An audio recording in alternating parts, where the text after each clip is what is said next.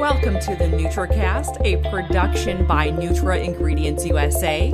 I'm Danielle Masterson. Thank you for joining me here on the NutraCast, where we talk and share insights from inside the nutrition industry. More and more companies are using apps to gain insights on their respective industries. With the right data inputs, technology like AI can improve decision-making and help company leaders zero in on trends.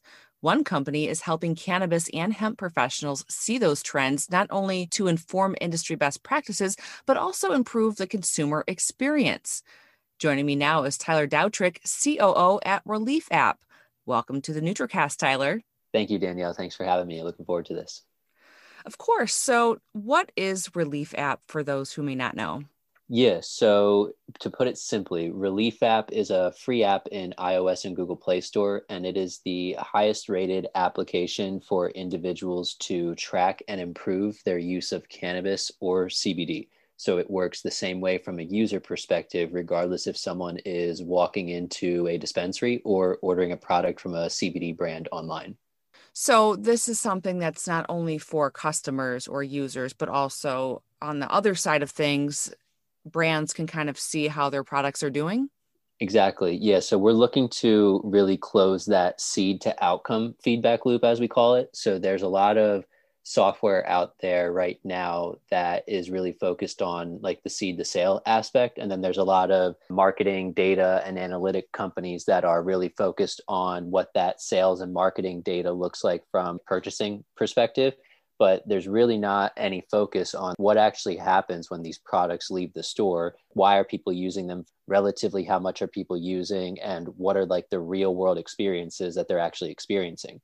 And that's really where we come in, is again, closing that seed to outcome feedback loop so that we can not only just try to help individuals make more informed purchasing decisions as end consumers, but also help businesses get a better understanding on why are people actually buying their products? Why are they actually using their products? And based on that, what are they experiencing during and after using their products so that they can just continue to better, service the customers who are buying from them and ideally continue to improve, their product offerings. Mm-hmm. What are some of the biggest questions you get? On the brand side, they're always really interested on one, privacy issues is a big thing that always comes up. And, that's one of the things that we keep pretty close to our heart as well, because, as you could imagine, with releasing an application in 2016, there was a lot of people who were super hesitant to say, I'm using any type of cannabis or CBD product. So we made sure that from an app perspective, from the user side, if you were downloading and using the app, that we were super flexible in regards to the information that you have to input about yourself. And you honestly don't have to input anything about yourself if you don't want to. And on the back end side of things, all we're sharing with, whether it's a retailer, a brand, or even healthcare professionals, is just the de-identified data around products that are being used, why they're being used, and the outcomes that are being experienced. Okay, so privacy was a big issue. That was 5 years ago. What about today? What's the approach? What's the response now to privacy? Has it changed? No, so as you could imagine, it's continues to be a concern that everybody has, and that's why we continue to make sure that we stay true to what we always wanted to do, and we're not out here like a lot of other companies where you're collecting a lot of data to sell personal data. Like that feels wrong to us and not something that is even of interest. We're again much more focused on that seed to outcome feedback loop, and the data that matters there doesn't really have anything to do with like who the actual individual is. It more so has everything to do with what they're using products for and what they're experiencing. So it's just been the same story as staying true to like what we've always set out to do and making sure that we do that. Okay. So kind of walk me through the process when a user does use this app. What can they expect? Yep. So what individuals are doing in the app, and there's also, if you go to our website, which is reliefapp.com, and relief is spelled RELEAF, right down on the middle of our homepage, we have a really detailed 5-minute video that breaks down kind of screen by screen a walkthrough of the app from the user's perspective. But from a high level, what's happening in the app is individuals are able to track the product that they're using, where they purchased that product from, the specific symptoms or reasons that they're using that product for, and then the outcomes that they've experienced from a feelings, side effect, and symptom relief perspective. There's 2 ways in the app that individuals can go about tracking their use and their experience. The one is what is called a real-time session. So in a real-time session, what an individual is doing is really minute by minute tracking how long they're using a product for, relatively how much of the product that they're using, and then more or less those real-time experiences that they're experiencing. The second way an individual can track their use and their experience is what's called a quick log. And that's exactly as it sounds. It allows an individual to, in 30 seconds or less, identify the product they were using, why they were using, and the outcomes that they've experienced. So it really just comes down to, how detail oriented each individual wants to get when they're tracking their use and their experience. From the user's perspective, it doesn't matter the approach that they take there. The result for them is still the same. So the app continues to compile the feedback that the individuals are reporting on their use and their experience to generate personalized reports and analytics for them that help them identify what product and administration form are they finding to be most beneficial for them based on what they're saying they're commonly buying and using these products for. And that's a big thing on our end, as I mentioned earlier, is we really want to help individuals make more informed purchasing decisions and help them lessen the amount of time and money that they spend in that trial and error process. And that's the goal with these personal reports and analytics in the app, is just to help people quickly hone in on what they're using, why they're using it, and what's working for them. What about what they're not using? Do you all send recommendations for things that they might like? So right now, we do not do that. We are looking at leveraging the information now that we have a pretty significant size of data over the past 4 or 5 years that we've been doing this. We are now looking at the process of, in future app releases coming later this year and moving forward, how can we best start to introduce individuals to relevant product offerings that they might find beneficial for them based on why they're using products, but then also based on where they're actually located. Because depending on the type of product, there's obviously state-by-state restrictions. So we just want to make sure that when we do that, we're doing it in a way that we're confident it's going to provide the most value to the end user. And those are some of the things that are currently going on behind the scenes, is mapping out how to best start stepping in that direction. Mm-hmm. It's a very complex area, I guess you could call it, not just the technology, but also just in general, as you mentioned, all the state by state laws. There's so many things to take into account there. Right. So what technology do you leverage? On the mobile app side, that's a mobile application. And then we also have, outside of the Relief app, or in addition to the Relief app, a web-based software that we developed where that allows us to do much more kind of custom studies where we can further validate or invalidate data trends that we're seeing from just the self-reported retrospective outcomes in the Relief app, where then on the web-based side of things, again, we just have 100% control over questions that we want to ask, the order we ask those questions, and the frequency. And the beauty of that is we have the best of both worlds now, where one, we do have a mobile app that someone could have, an actual Relief app downloaded and on the screen of their mobile device. But then we also have a web-based software where we don't need to have individuals actually download an application. So it just kind of expands the scope of demographics in regards to individuals that we're able to engage with, but also significantly expands the scope of data that we're not only able to collect, but also to provide back into the entire industry, honestly. Mm-hmm. You mentioned research. What sort of research are you doing? Yes, so there's kind of two realms that we're active in the research space. So right now we have a network of about a dozen universities throughout the US, Israel, and Australia, where we're just continuously involved in different research projects with. Most of the historic studies that we have right now, we have about 8 published studies in different medical journals right now. Those research studies have come from just retrospective studies on data that's been collected in the Relief app over the past couple of years. So like an example is one of the first studies that we did back, I think in like 2017 or 2018 with the University of New Mexico. They wanted to look at the use of cannabinoids broadly and how effective cannabinoids were being for individuals who were saying they were using them for insomnia relief. So what we did then is we just, did a query through our database to see how many individuals and how many sessions that we had that met that threshold of insomnia, and sent that sub data set over to University of New Mexico.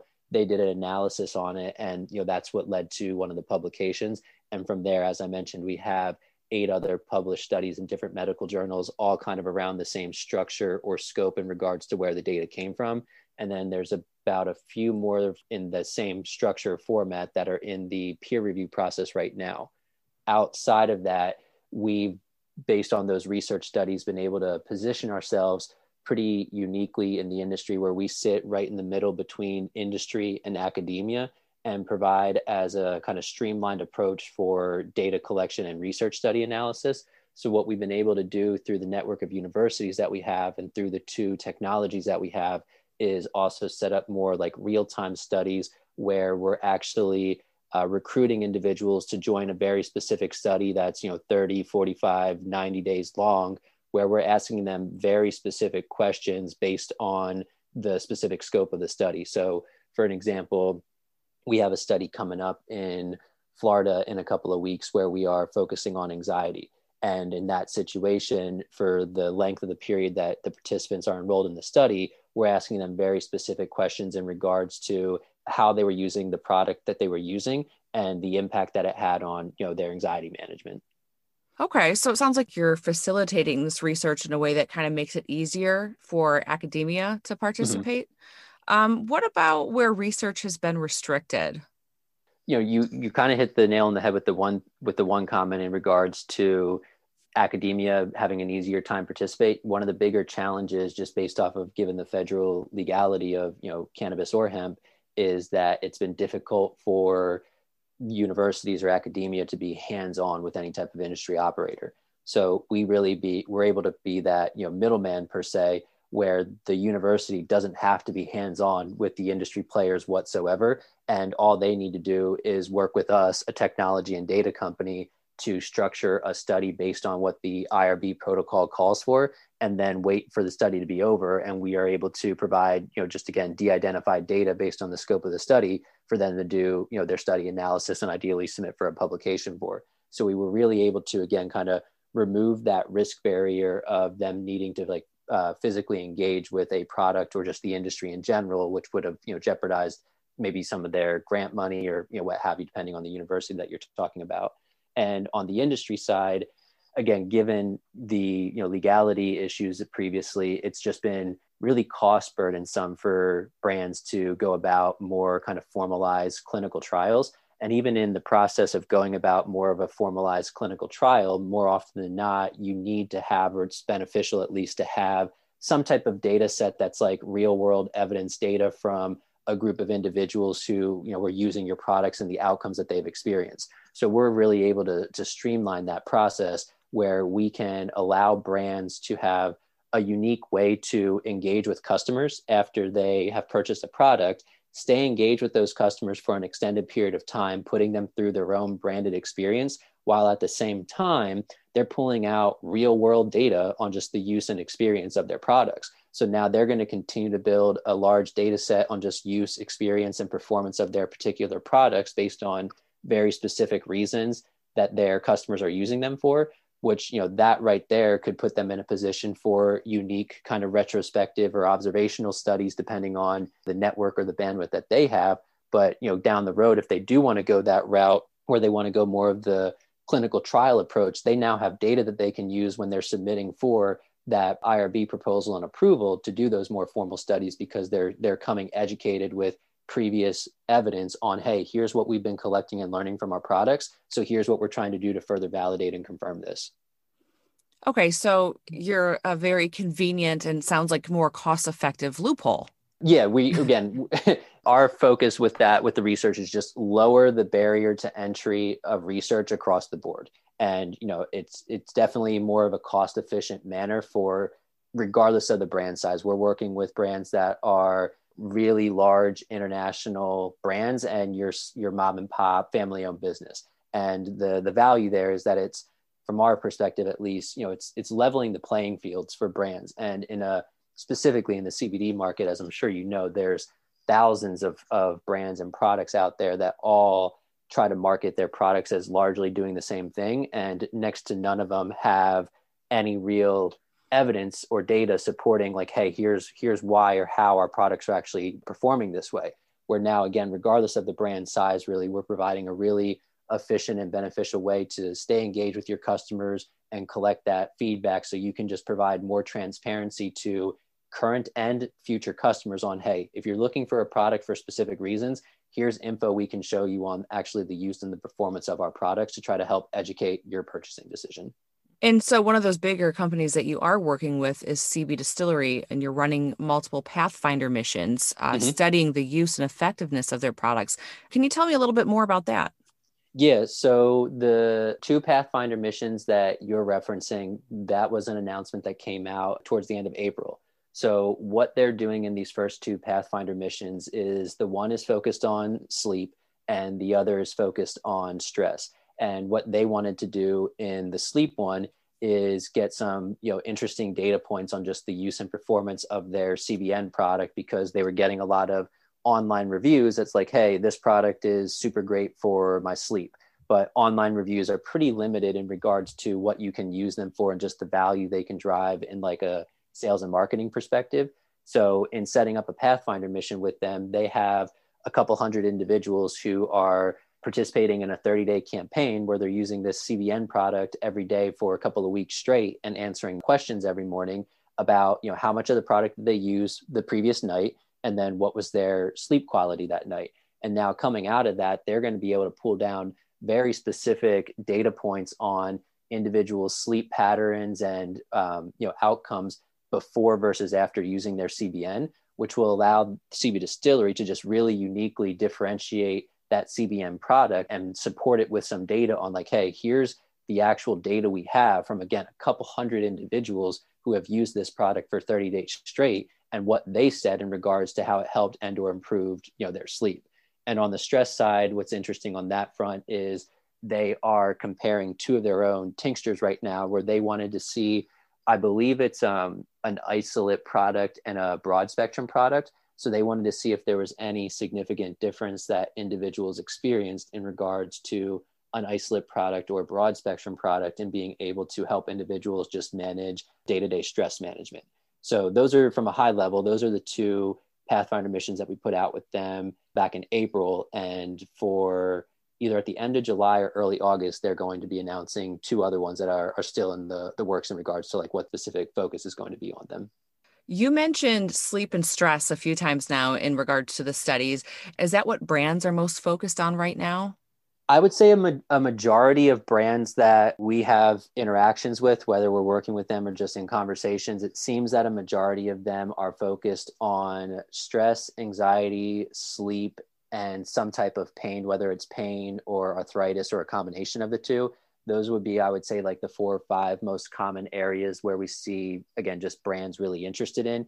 Sometimes you will see brands who are interested in other symptoms, conditions, or morbidities. And that obviously just depends on, what their background and what their, interest is. But yes, I would say from the majority of the market perspective, it seems to be those 4 or 5 areas is where a lot of brands are, 1, seeing a lot of their customers come from already, but then 2, trying to find out how they can better market and promote their products in those areas. What are some examples of some maybe key insights or some things that your clients received from partnering with you guys? Yeah, so I mean, not to give a specific insight just because it's still in the works, but what I think is really interesting, going back to the CB Distillery example, and what I'm excited for them for is, back on the CBN, their sleep one, they're going to be able to come out of this and they're going to be able to see, because just to give a little more background, how that has worked is for a week prior to using their CBN product, the hundreds of individuals who are participating were answering questions every morning just about their general sleep patterns without using the CBN. And then after the first week, there were 3 following weeks where they were actually using the CBN. So what CB Distillery is going to be able to pull out of this is before versus after our CBN product was used, how many hours of sleep were people getting per night? Or how many times were people waking up throughout the night? Or what was the change in overall sleep satisfaction coming out of this? So, those are pretty valuable insights that, again, like usually if you're looking to pull those insights down, you're setting aside, a pretty significant research budget and going about doing a formal study that's, again, time extensive and cost extensive. And we were able to work with them, in a couple of weeks and put this together. And, now they're going to be able to pull out these really unique insights, which will just really help them, again, better educate the consumers, again, whether it's current customers of theirs or future customers, on like, hey, here's what we have in regards to the performance of this product for individuals who have actually used it for sleep. So that's personally for me what I think is really interesting on like a sales and marketing or customer education side of things. Also, what we're seeing with brands is if they have custom formulations that they're doing, this provides them a really easy and streamlined way to validate or invalidate their custom formulations, and specifically why they're bringing those formulations to market. So they can bring these new formulations to market and pretty instantaneously start collecting data in an automated way from individuals who are using them in regards to what they're experiencing. And that will help them kind of streamline further, just development and innovation on their own product catalog.